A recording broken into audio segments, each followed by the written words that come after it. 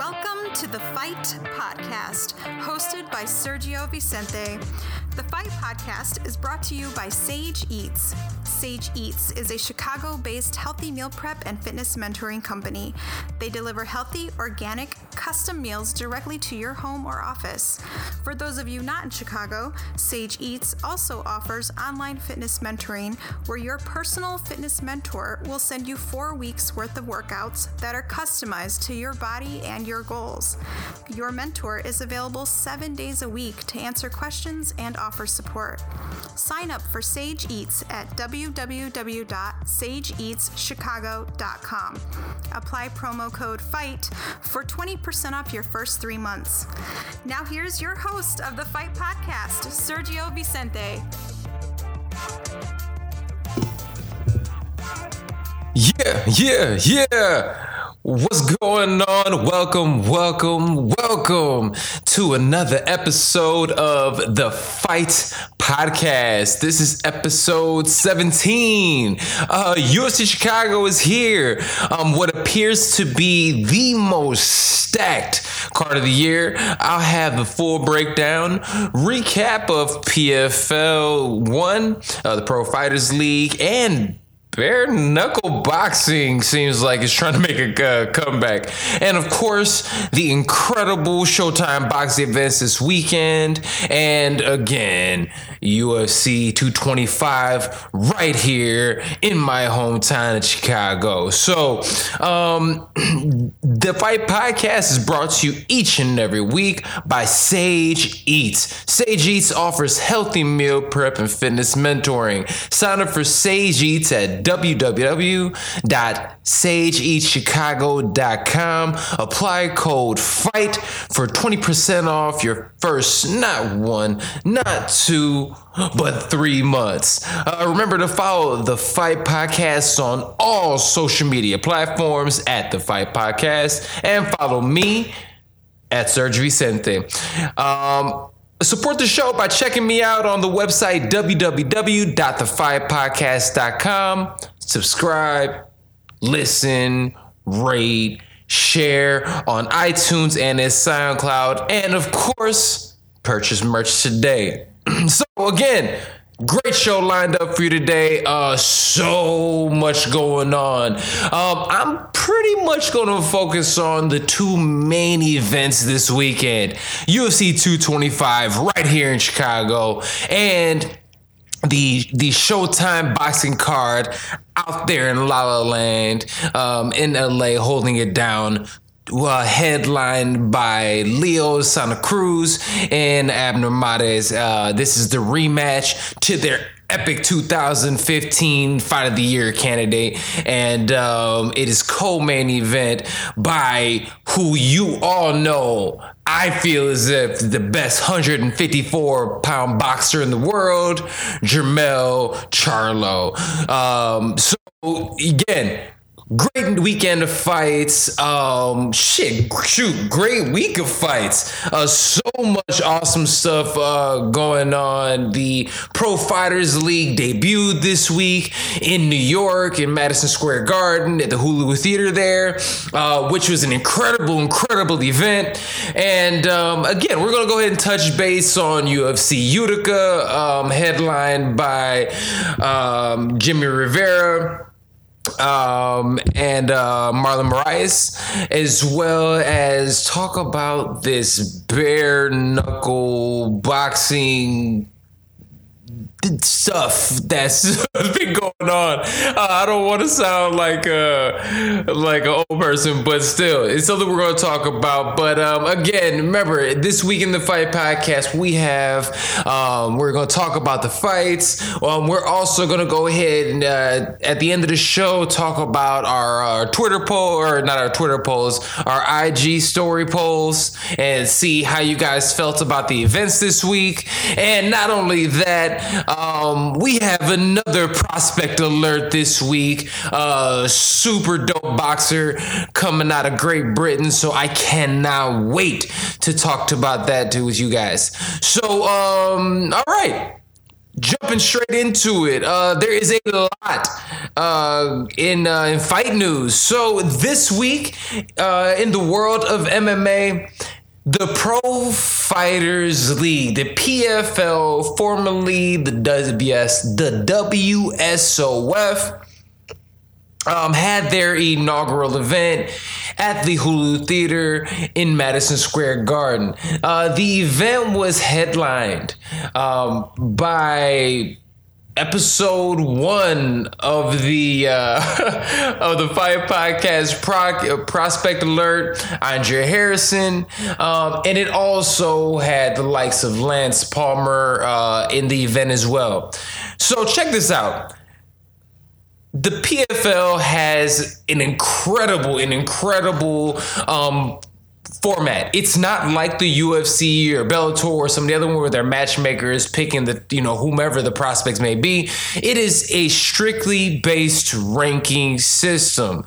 The number, it's just like, March Madness or anything like that. So you have these people fighting in tournament style, and they're actually going to go ahead and have a playoff, as well as at the end of the year, have a championship where the winners can win up to, $1 million. So this is awesome. This is great. And again, I think if anything, fighting in combat sports is the type of sport that you can actually have be tournament style. It almost feels like it should be tournament style. And you know what, man? The PFL is doing it the right way.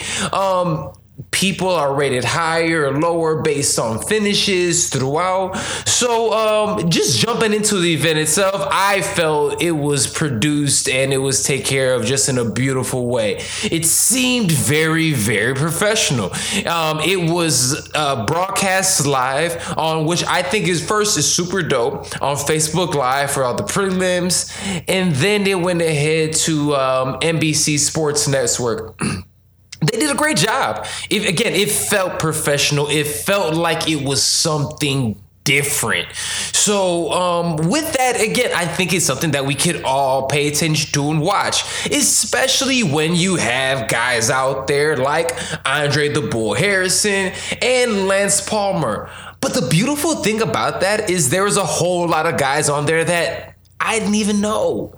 And since I didn't even know them, I paid attention. And then you were able to realize that, there are some legit killers all around the world and in all the different organizations, not just the UFC, even though I'll be the first to admit that I think the UFC's current roster is the best roster that they have ever had.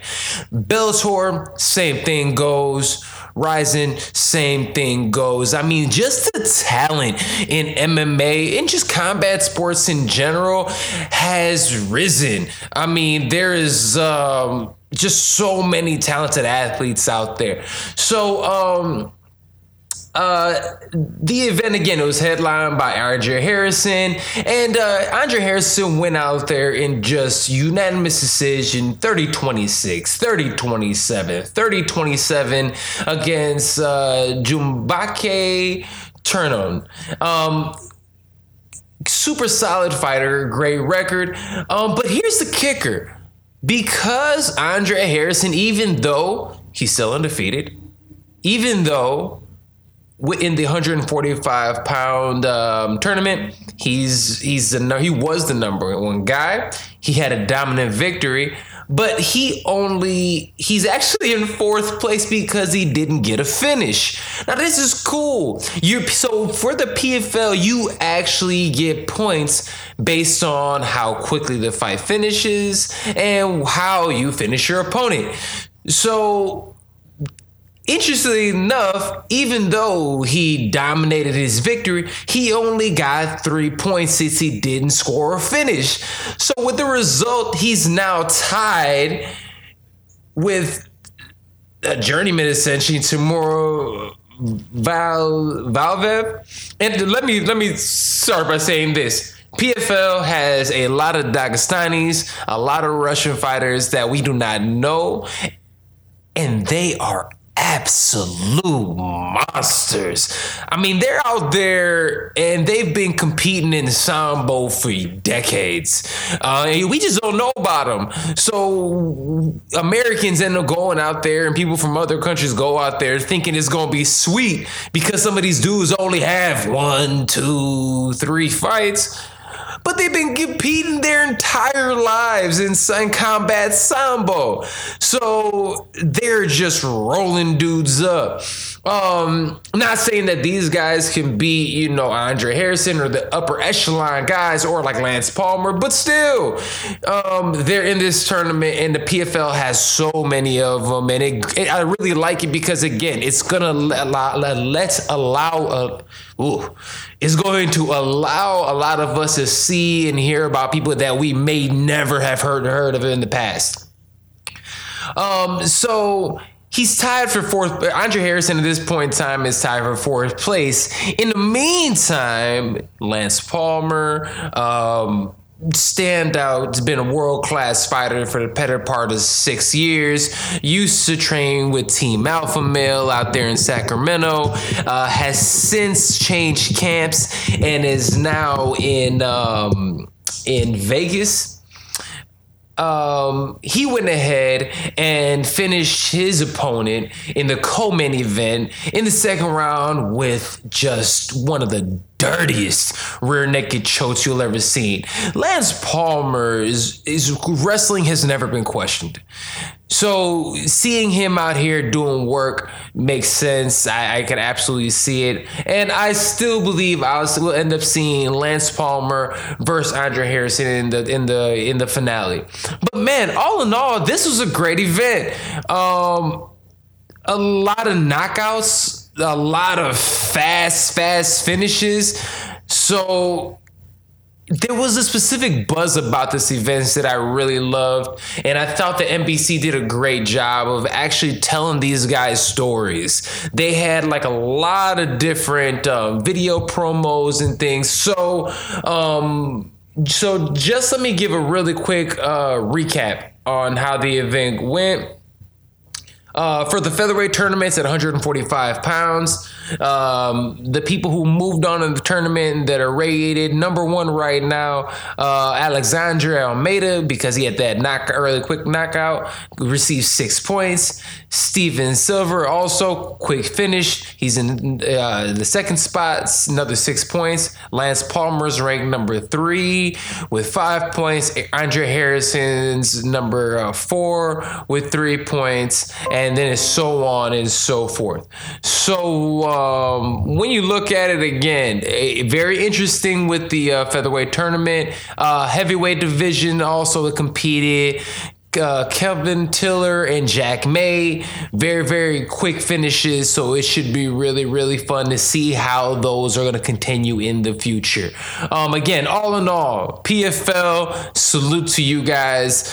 Continue doing it, and hopefully we'll keep our fingers crossed. We can end up getting some exclusive content with the PFL here on the Fight Podcast in the very near future, especially because the PFL's next event is June 21st right here in Chicago. So I'll be bringing things there to you guys exclusively from there. So moving right along. All right. In the world of boxing, and yes, I'm going to still consider this a world of boxing. It was the inaugural event of the Bare Knuckle Fighting Championships. This is the first sanctioned bare knuckle boxing event here in the States for like 100 years or something ridiculous.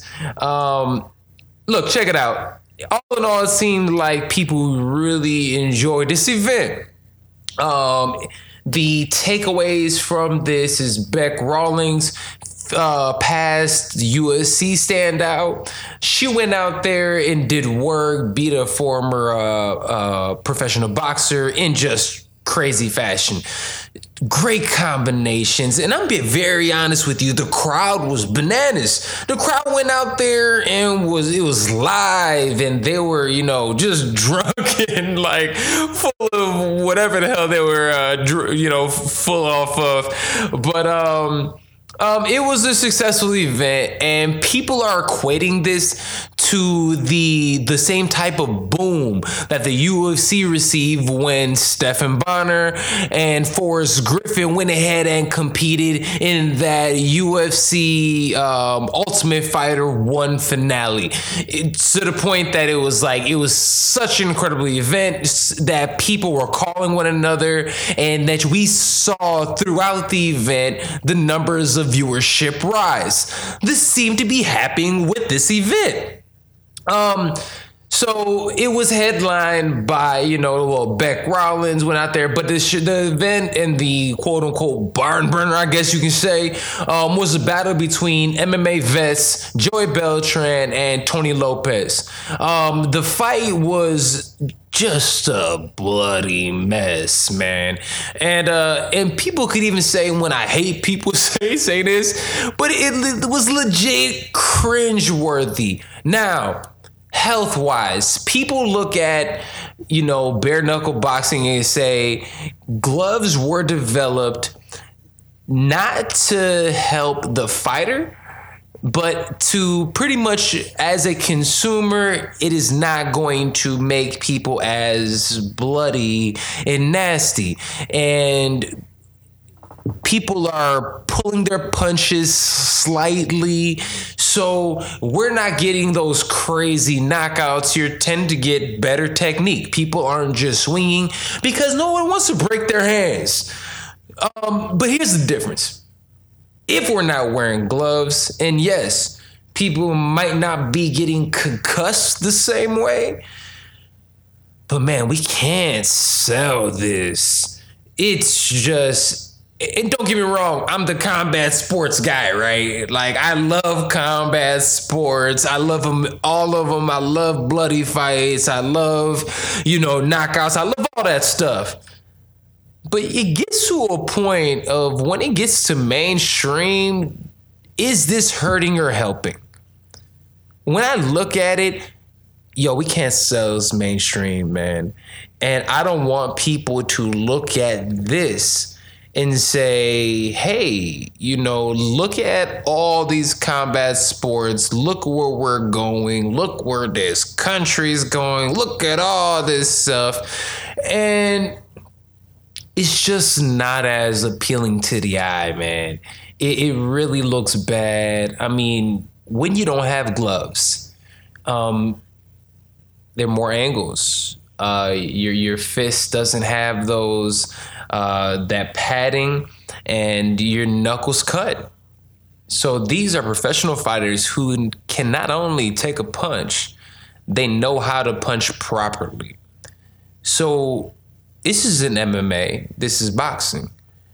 There's no takedowns. There are no kicks. There's very, very little clinch work. So we have these guys just hauling off, throwing straight shots at each other, and they're just slicing and dicing each other. It looks rough. And I don't want to say, and look bad or whatever, but I don't know how long this lasts. But looking at the results and how people are excited, I could say, about this, it's going to be more of these events. It did well. Pay-per-view is only $35, so it's affordable. And again, it were some entertaining matches. Beck Rollins, great fight. Bobby Gunn versus Marcelo Tavares, interesting fight. You almost didn't see the knockdown, but I mean, crazy knockout. And again, the Joey Beltran versus Tony Lopez fight was just back and forth. Beltran blasted Lopez, ended up winning 49-45, 49-45, and 49-46. He opened up this ugly cut on Lopez's head early, and Lopez rallied in the late rounds, landed some really, really big shots, but it really was the bare knuckle equivalent to Forrest Griffin and Seven Bonners War. People really loved it, and people believe that bare knuckle boxing here to stay. So to me, it's cringe-worthy, so to speak, but it looks like it's here to stay. But all in all, salute to everybody involved just to get in there. And hey, it is what it is. It looks like we're going to see more of this in the future. Hey, you're listening to the Fight Podcast, and I'm your host, Sergi Vicente. It's really great being here with you guys today. The Fight Podcast is brought to you each and every week by Sage Eats. Sage Eats offers healthy meal prep and fitness mentoring. Sign up for Sage Eats at www.sageeatschicago.com. Apply a promo code FIGHT for 20% off your first 3 months. We have a great show still to come today. We have this week's Prospect Alerts along with last week's big fights, and we'll see how I did on my picks. You know, I was a little biased on my picks last week, and it kind of showed. So we'll talk about that in a moment. We'll talk about our IG poll as well. And of course, stay tuned for the UFC 225 fight picks as well as the Showtime card fight picks. Yeah. We got a lot to go. Yeah. All right, Prospect Alert for week 17. Our week 17 Prospect Alert is a welterweight boxing phenom out of Great Britain, Josh Pretty Boy Kelly. Josh Kelly is 5'10", orthodox fighter, fights at junior middleweight and at welterweight. No, is at 23 years old. His nickname is Pretty Boy and fights out of Sunderland, England. Yo, if you have not seen Pretty Boy, you need to. Britain right now has incredible stable of fighters. And what Eddie Hearn is doing, and Eddie Hearn does represent Pretty Boy, they're doing so much. It's crazy, and just the vibe of boxing out there is just like nothing else. At 23 years old, Kelly is definitely one of Britain's most exciting young prospects. He's 5'10". He's trained by Adam Booth, who works with David Haig. And again, he's under Eddie Hearn, like I was saying.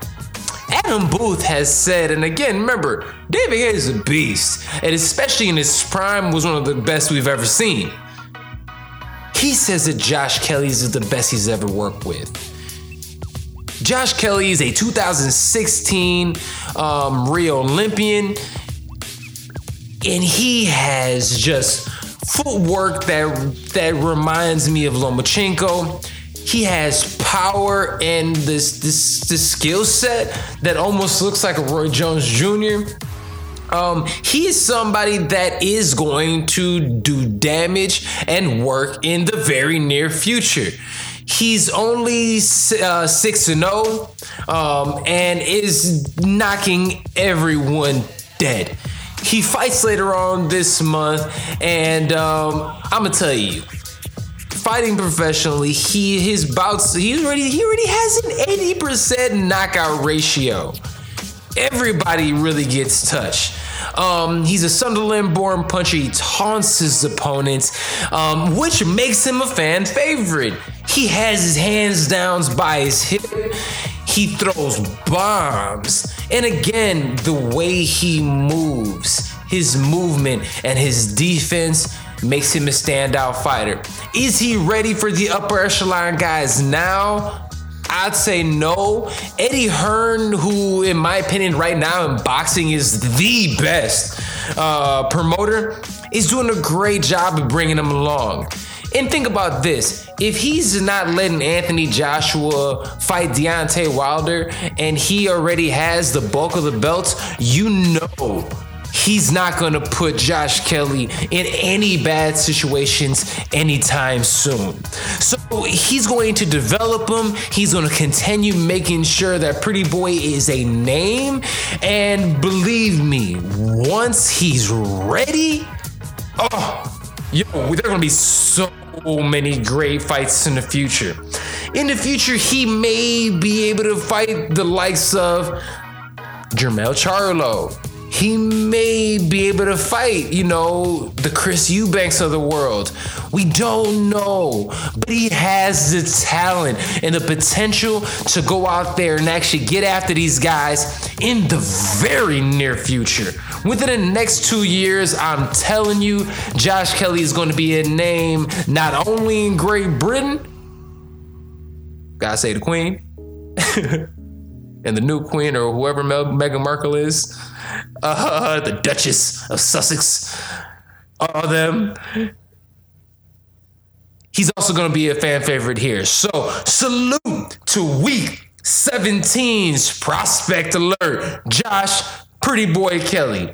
Look out for the man. I am telling you, beast. I cannot wait to see his fight coming up next weekend. I'll probably talk a little bit about it before the fights come up. Moving right along, let's recap last week's fights. All right, so last week was UFC Fight Night Utica. Lo mío, my people, mi gente. Jimmy Rivera got dealt with in 33 seconds against Marlon the Magic Man Moraes. This fight hurt my heart. I absolutely was biased on this event.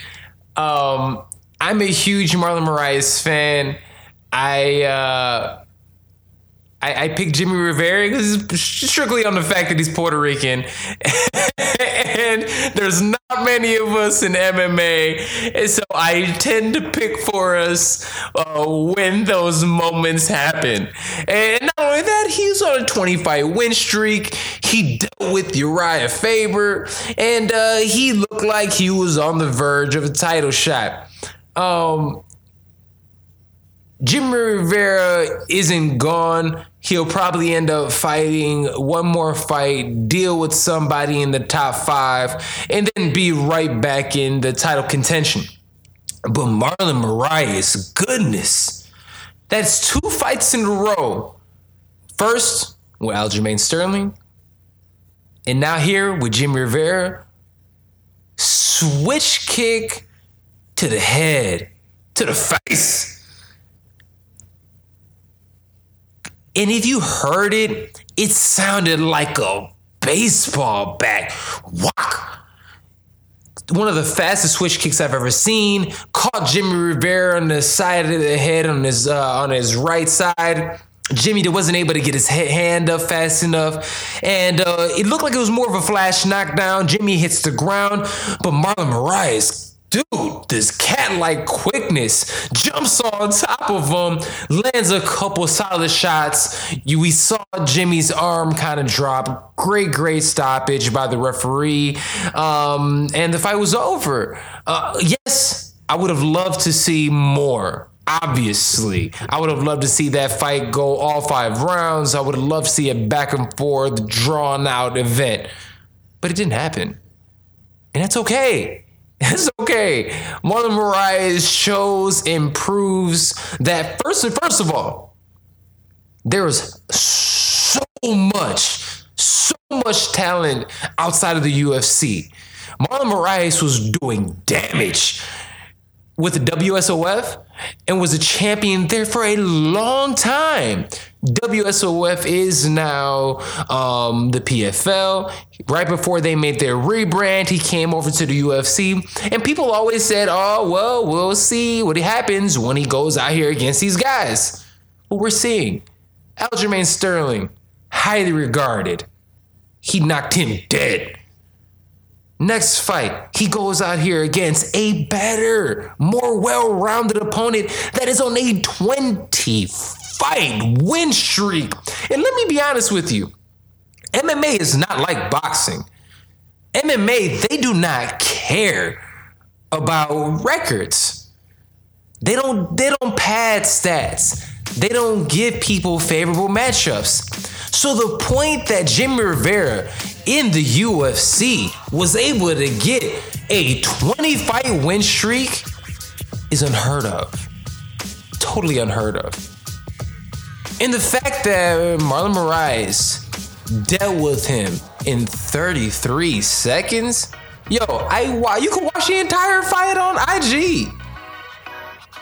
Instagram for those, I hope we all know. IG, Instagram.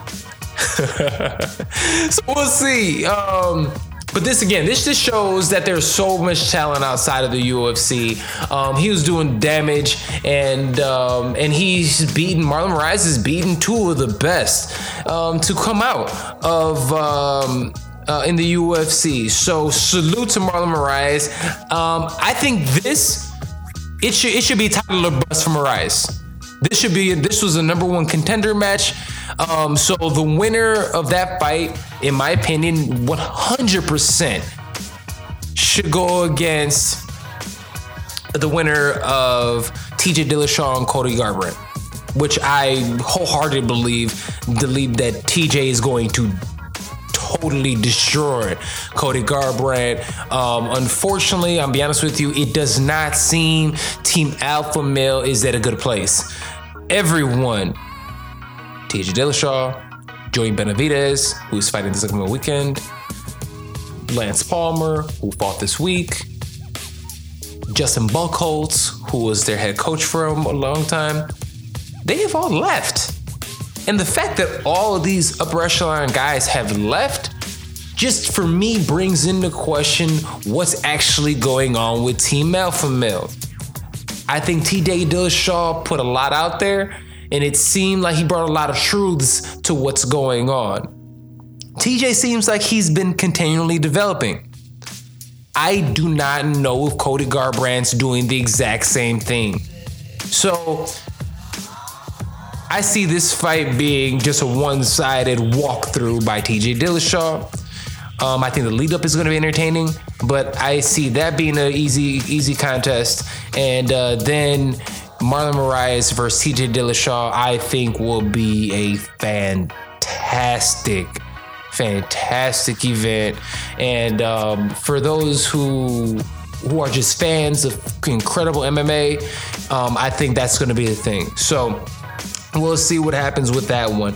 But moving to the co-main of that event was Gregor Gillespie versus Vic Panchelli. Gregor Gillespie got the second round finish, and man, this 55 pound weight class is nasty, and Giuseppe is so talented. I don't see anybody in the top 10 wanting to fight this guy. He went out there and his grappling is Khabib level, it seems like. He just sucks you in and has just incredible ground and pound. Do I think he's ready for the top 10? Absolutely. Is he ready for the top 5? I don't know. His striking looks a bit sus. He was getting tagged by Vic. Vic was beating him up and honestly seemed like he could have finished him at certain points at the end of the first round. It was so entertaining. And again, let me say this about the UFC Utica. The crowd, you guys came with it. It was beautiful. The house was rocking. I love those type of events. I'm telling you, some of these fight night events are more live than any pay-per-view out there. Now, granted, this week's pay-per-view, UFC 225, is in my hometown, Chicago. We come with it. We have good fans, quality fans. So the house is going to be bananas this week. But UFC Utica, salute to you guys. Giuseppe, I believe, is going to be a household name in the future. I can't wait to see what's going to continue happening with him. So, yeah, you're listening to the Fight Podcast. I am your host, Sergio Vicente, and as always, it is great being here with you today. The Fight Podcast is brought to you each and every week by Sage Eats. Sage Eats offers healthy meal prep and fitness mentoring. Sign up for Sage Eats at www.sageeatschicago.com. Apply promo code FIGHT for 20% off your first 3 months. Still to come, my picks for this upcoming week's card, UFC 225. And remember to follow The Fight Podcast on all social media platforms at The Fight Podcast. Support the show by checking me out also and The Fight Podcast at www.thefightpodcast.com and interact with us. Each week we can do IG story polls. The more you interact with us, the more we answer your questions, and I'll answer those questions at the end of this episode. All right. Here it is, UFC 225 here in Chicago, Illinois. It is going to be at the United Center, the house that Michael Jordan built. It is headlined by Robert Whittaker, the champ, and Yoel, the 41-year-old Romero.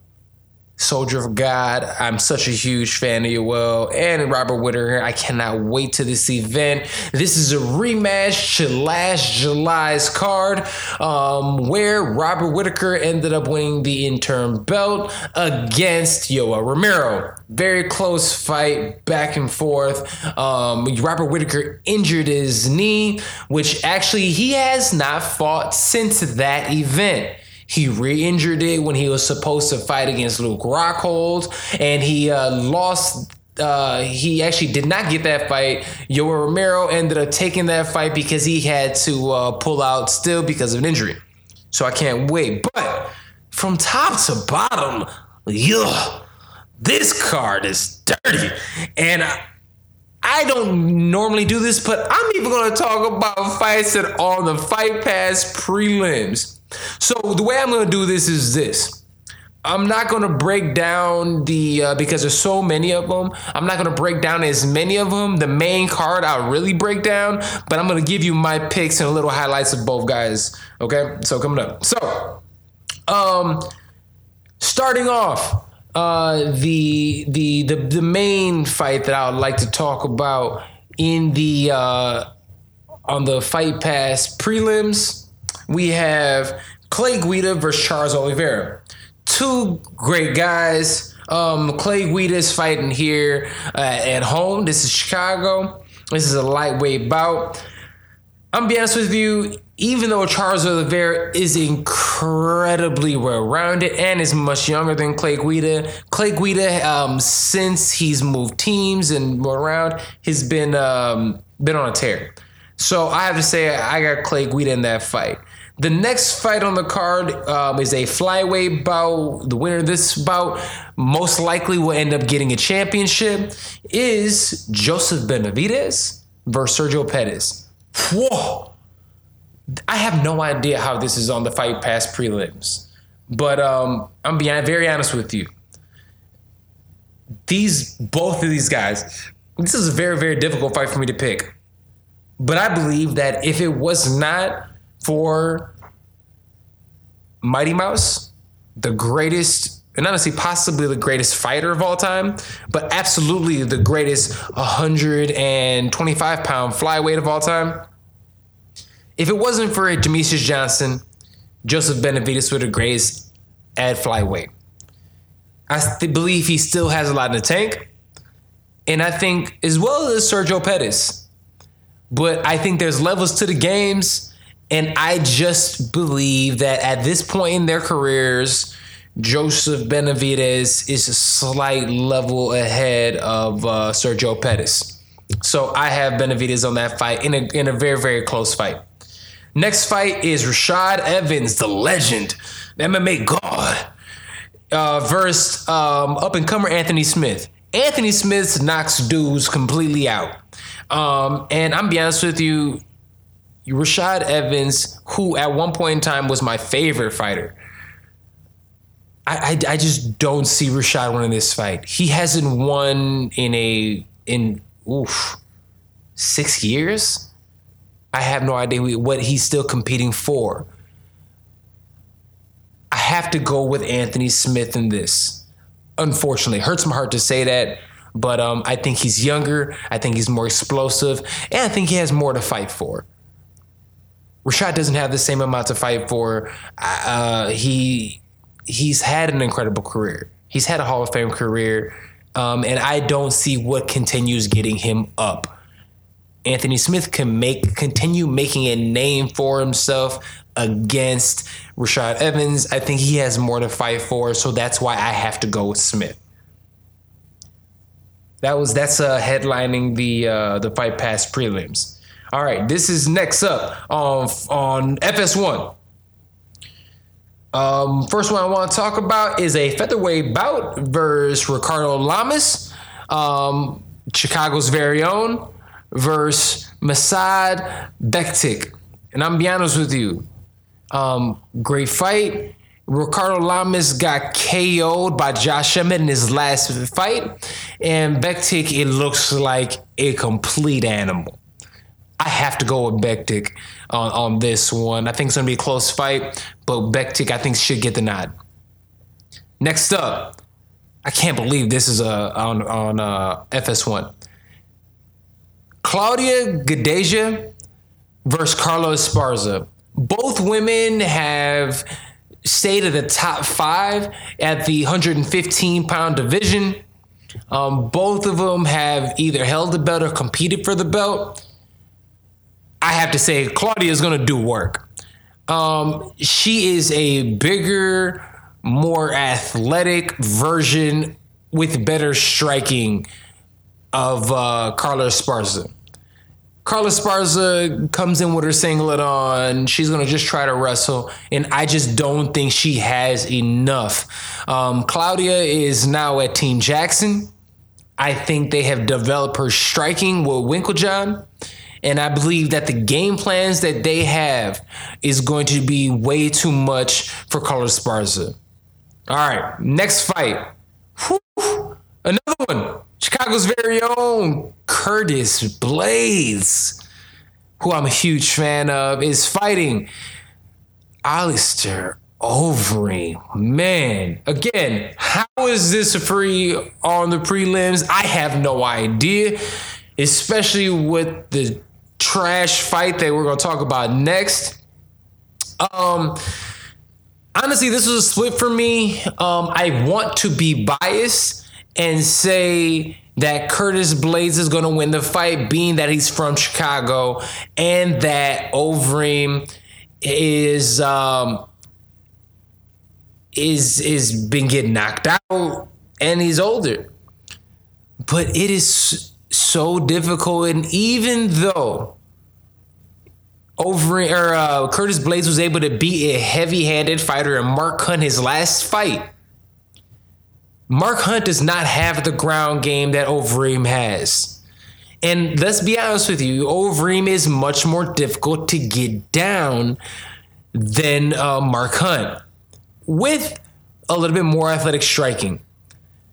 Unfortunately, I see Overeem winning this fight, and it goes back and forth. But last-ditch gut effort, I have to go Overeem second round KO of Curtis Blades. It is what it is. I really didn't want to go that route, but I had to. So, whatever. This is what I wanted to get to. The main card. This should be fun, except for this fight. First fight on the main card is the WWE former champion, which is fake fighting. CM Punk is fighting against Mike Jackson. Both fighters have a saucy 0-1 record. Look, CM Punk is somebody who I don't believe belongs in the UFC. It is a travesty that they allowed this man strictly off of name value to get signed to this promotion. There are deserving individuals out there that should be having this spot. Overeem, Blades, Gadeja, Esparza. How is it possible that these bums, and I hate to say they're bums because at the end of the day, I'm sure they're great guys, but if you are 0-1, you do not belong in the UFC or any top organization. They should be in some regional circuit fighting for fight card entertainment here in Chicago or something like that. Not fighting for the UFC, taking up spots and money from people that should be having those fights. So, what do I think is going to happen? I watched Mike Jackson's his amateur fights. He looks like Anderson Silva in comparison to CM Punk. CM Punk, I think he goes out there and knocks dude out. I would love for CM Punk to go out there and surprise me, and it'd be fun to see. It'll be a story. But at the end of the day, he doesn't belong, and neither does Mike Jackson. So I'm not even going to spend time on that. Mike Jackson with the finish. All right, here is where the fights start in the main card. Tai Tuivasa fighting out of Australia versus MMA legend Andrei Arlovski. Andrei Arlovski is 27-15 versus Tai Tuivasa, who's 7-0. This should be a great matchup. Tai Tuivasa is 25. Andrei Arlovski is 39. They're both around the same height. Tai Tuivasa comes in at 264 pounds versus Arlovski comes in about 240. If you have not seen Tai Tuivasa compete, you need to watch this event.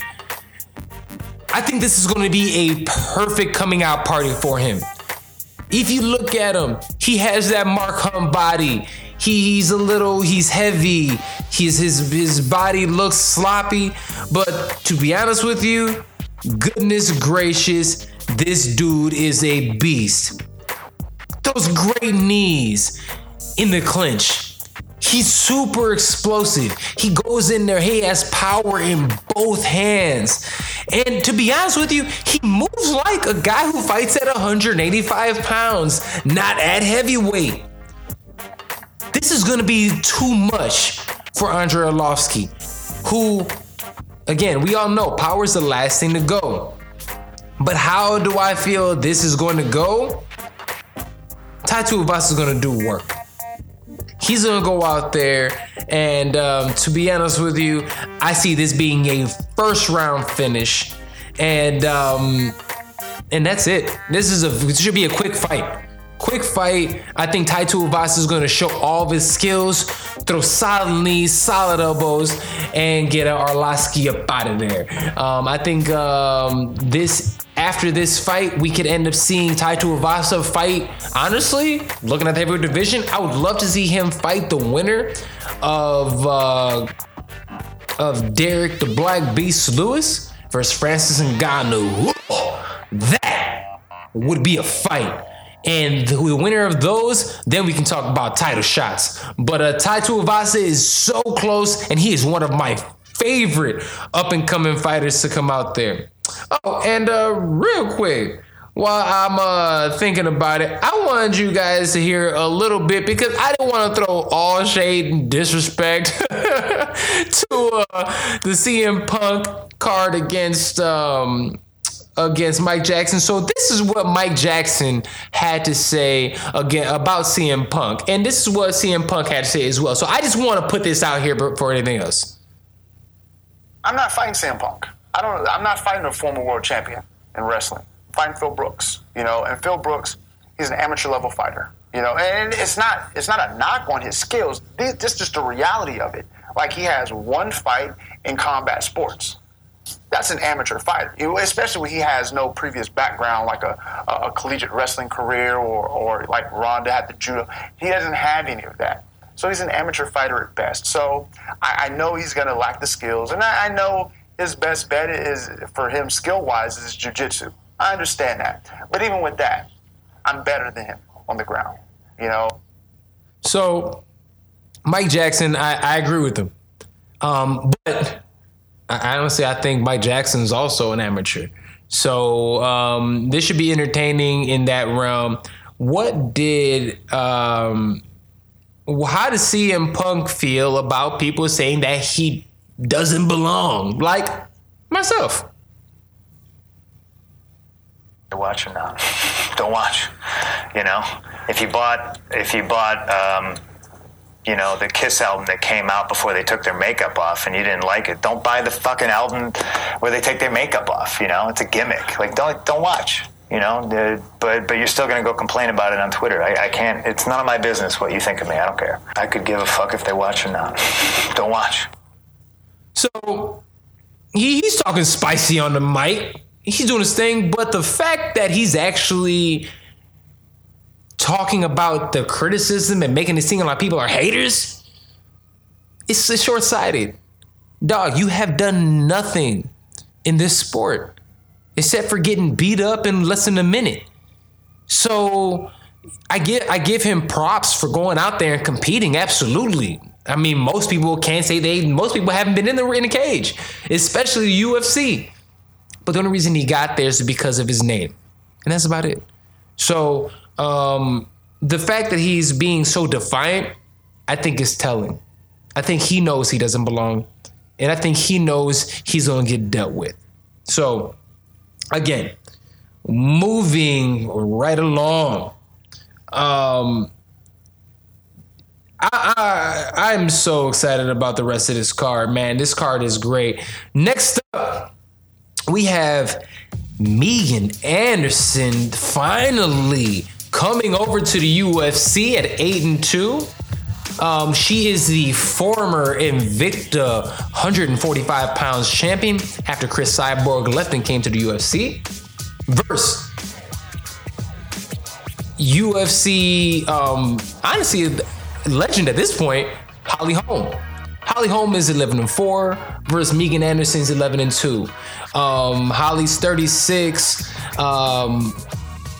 Megan's 28. Megan has a longer reach. She's a taller girl.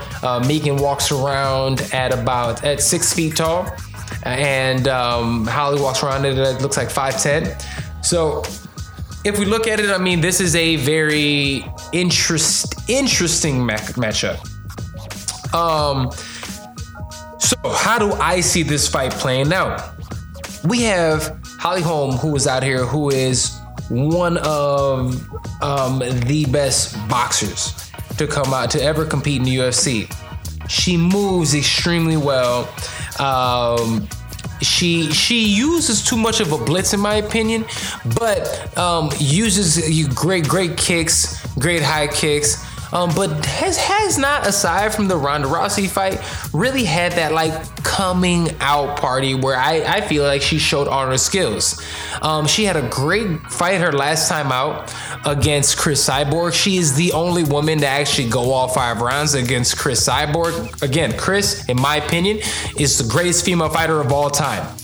So it's going to be interesting to see how, this fight ends up going.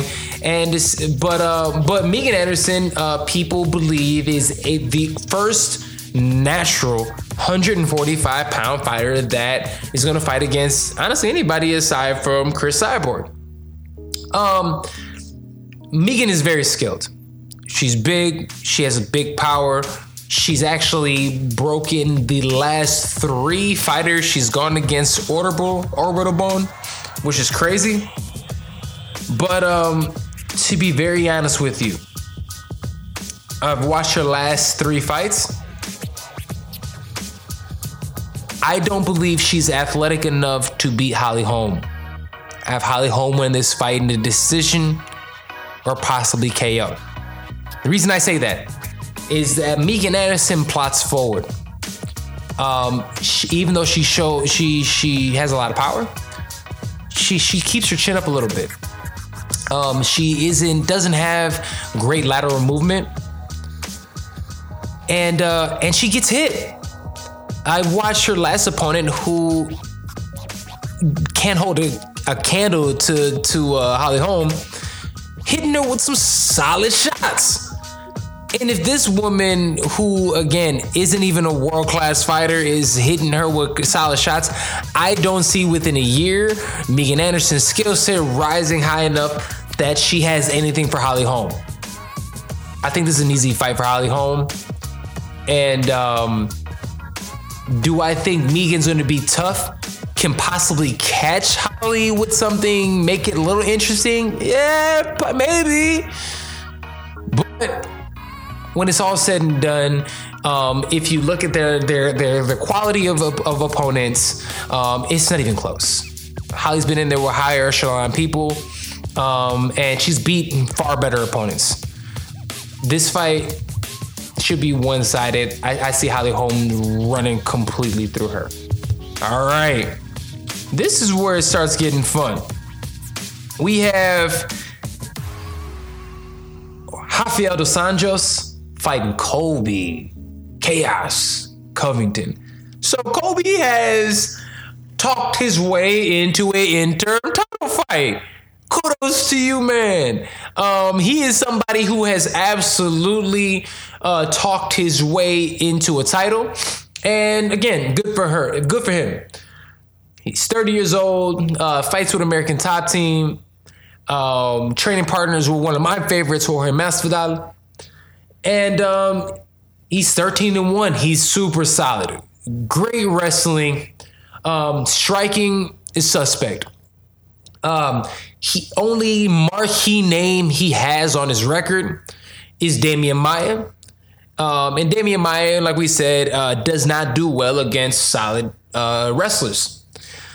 So his fight with Damian Maia, he went out there and honestly kind of got outstruck by Damian Maia, who is not known for his striking.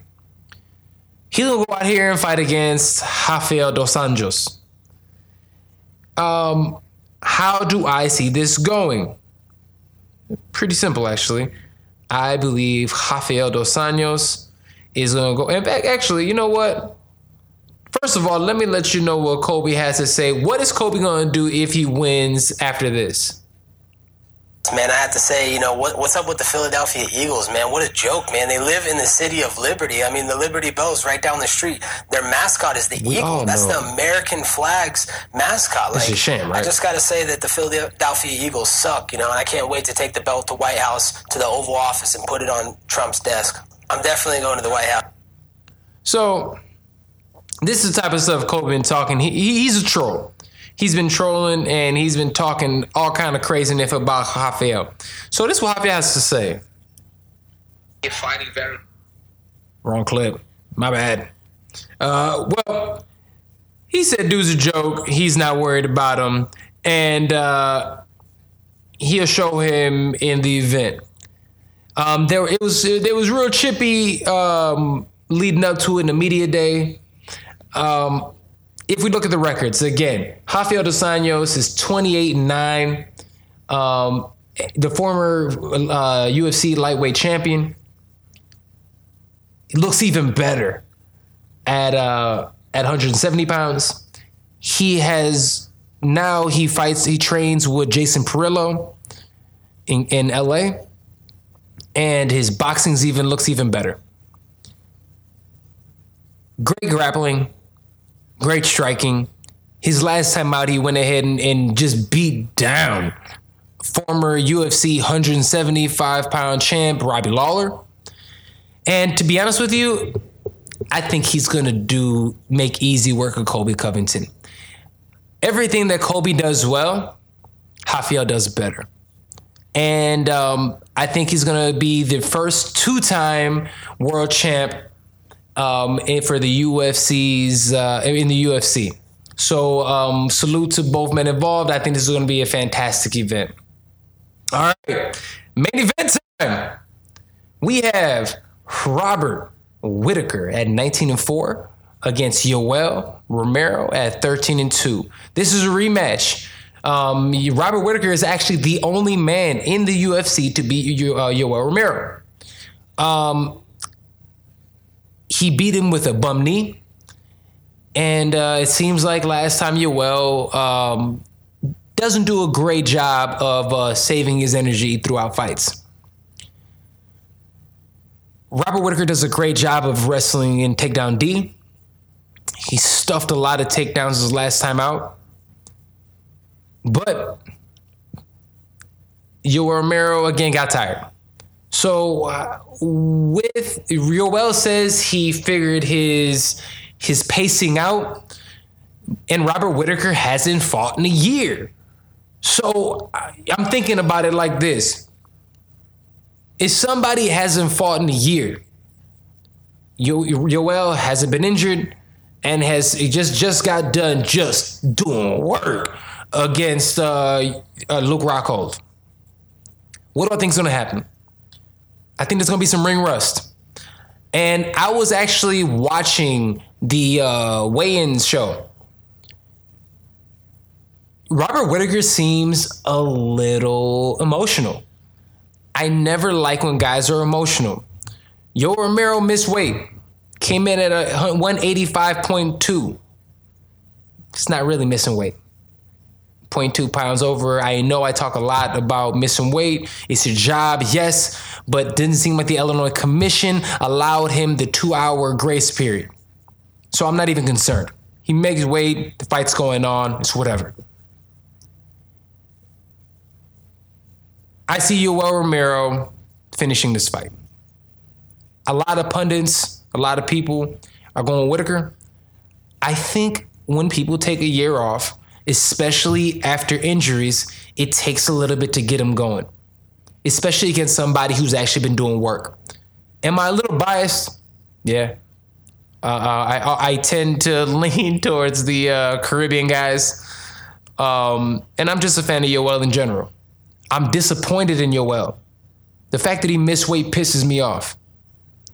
There's no excuse, even though it was only 0.2 over. But since it was 0.2, doesn't seem like there's any repercussions. And we'll see what ends up happening. I think that Yoel's pacing is going to confuse Whittaker. And I think Whittaker might be a bit gun shy. If he's slightly gun shy, he gets touched and this fight's over. So I have Yoel being the next champ at 185 pounds for the UFC. There it is, man. We'll see what ends up happening. But all in all, I think it should be another incredible fight. This event is stacked from top to bottom. I love it. And it will be the best fight card of the year. All right. See, that was a lot. Again, this is Sergio Vicente, and you're listening to the Fire Podcast. We still have a lot of show for you. We're gonna go ahead and talk about the Showtime boxing card up next. But we are brought to you this week and each and every week by Sage Eats. They do healthy meal prep and fitness mentoring. Check out www.sageeats.com and apply promo code FIGHT for 20% off of your first 3 months. Also, follow us at The Fight Podcast. Check us out, www.thefightpodcast.com, and purchase merch right there on the site. All right. Leo Santa Cruz versus Abner Mares. And Jermell Charlo versus Austin Trout. Ooh, I can't wait. This should be such an amazing fight card. In 2015, Abner Mares fought Leo Santa Cruz to one of the best fights of the year. It was a fight of the year candidate. They didn't win it, but it still was a candidate. It's an incredible fight, back and forth action, and it was back and forth action again. It was also at the Staples Center. And yo, these are two Mexican American guys actually from LA. So this is like modern day Battle of LA. And the crowd is all into it and people like love this event. Both men are incredibly skilled. Leo Santa Cruz is a longer, rangier fighter, but chooses a lot of times to fight on the inside. Great body shots and does work. Granted, his last few fights, especially his last fight against Frach, he threw a lot of jabs. He used his length and actually showed that he can outbox his opponents. Abner Mares, on the other hand, who is one of the most underrated fighters in the world. He's 32 years old. He is still growing and developing. And he has fought some of the best and beaten them. So he's going to go out here and he's going to want to get on the inside. So you have one guy who, in my opinion, Leo Santa Cruz is going to try to stay on the outside, land some solid jabs, and outbox Abner Mares. I think Abner is going to try to get to the inside. What's going to happen? I'm torn. I really am. Right now, the favorite is Leo Santa Cruz, and I have to lean with him slightly. This is no knock on Abner Mares, but I am slightly leaning with Leo Santa Cruz.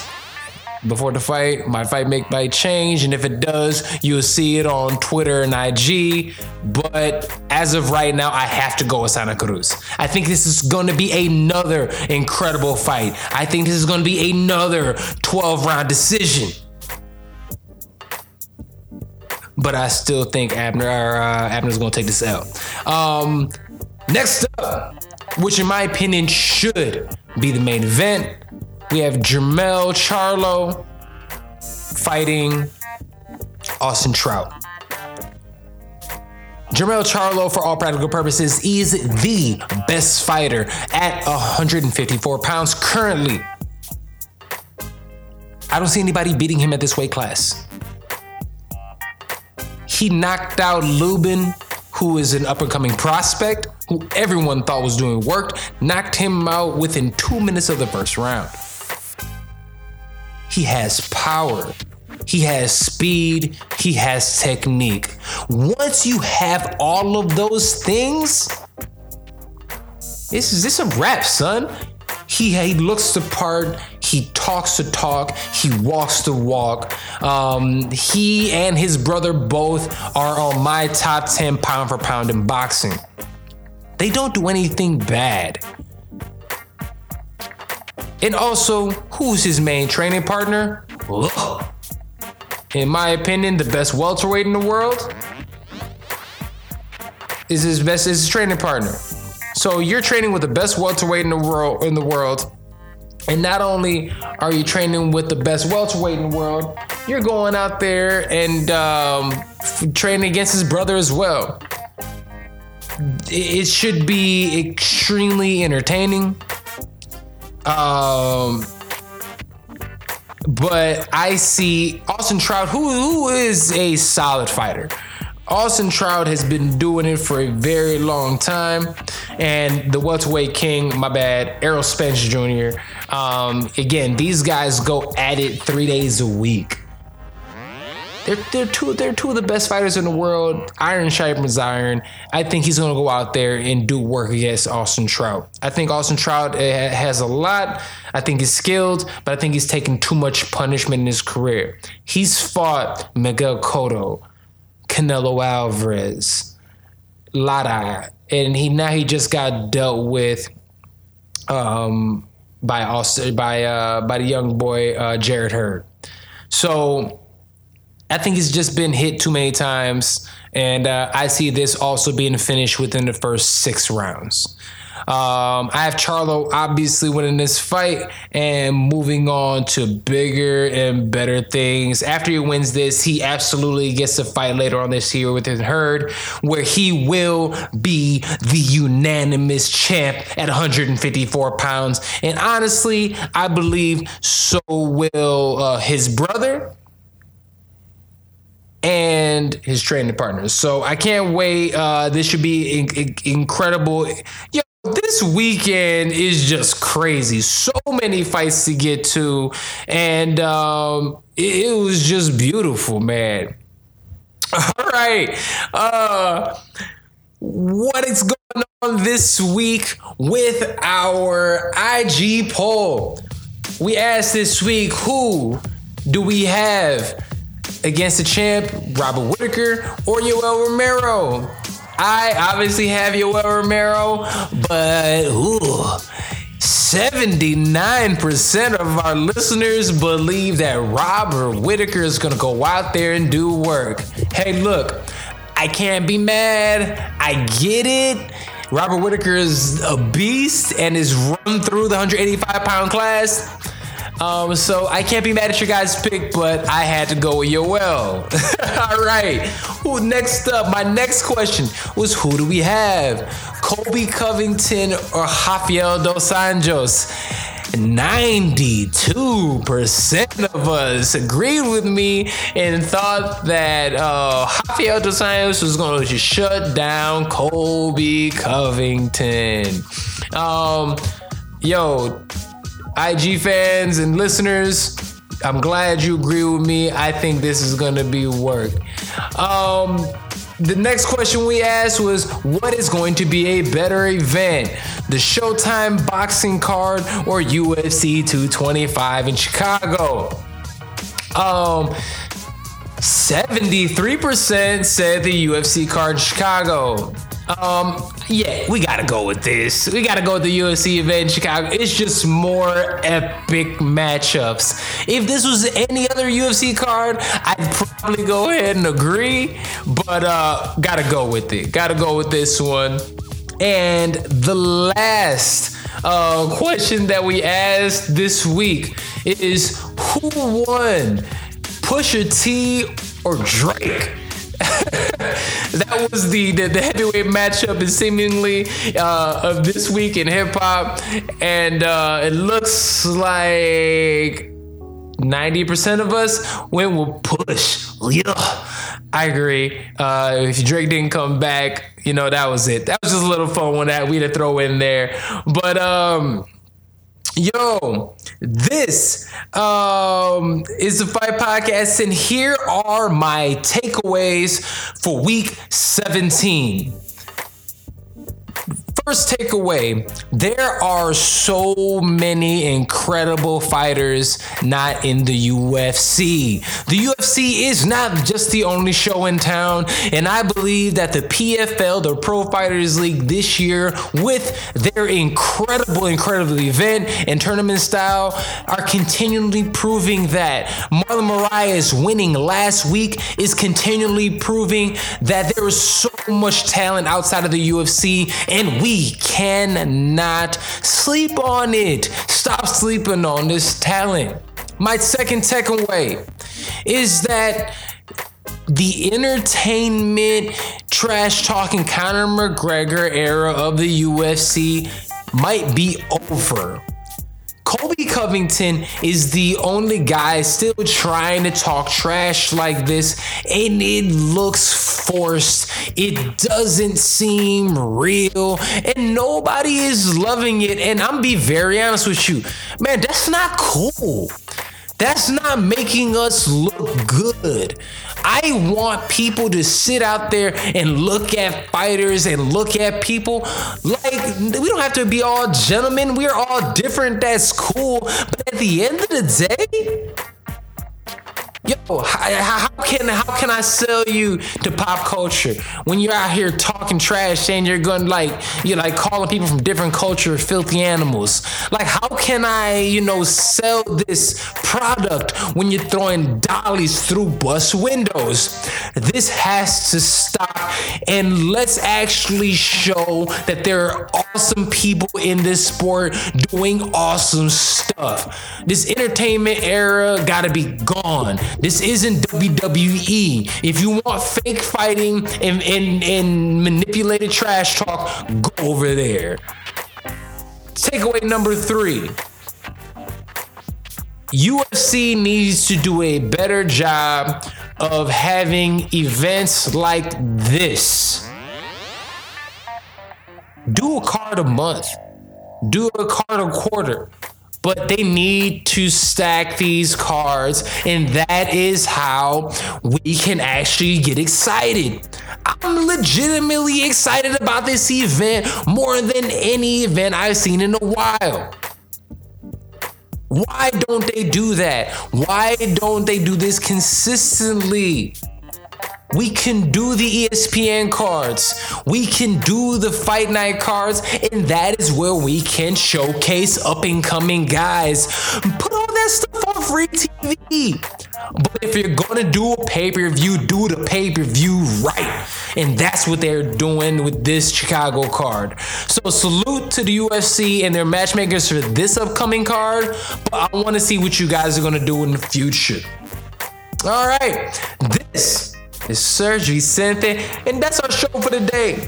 Thank you guys so much for joining me today on episode 17 of The Fight Podcast. The Fight Podcast is brought to you each and every week by Sage Eats.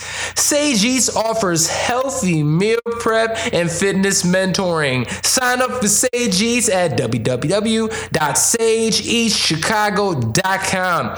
Apply promo code FIGHT for 20% off your first 3 months of Sage Eats.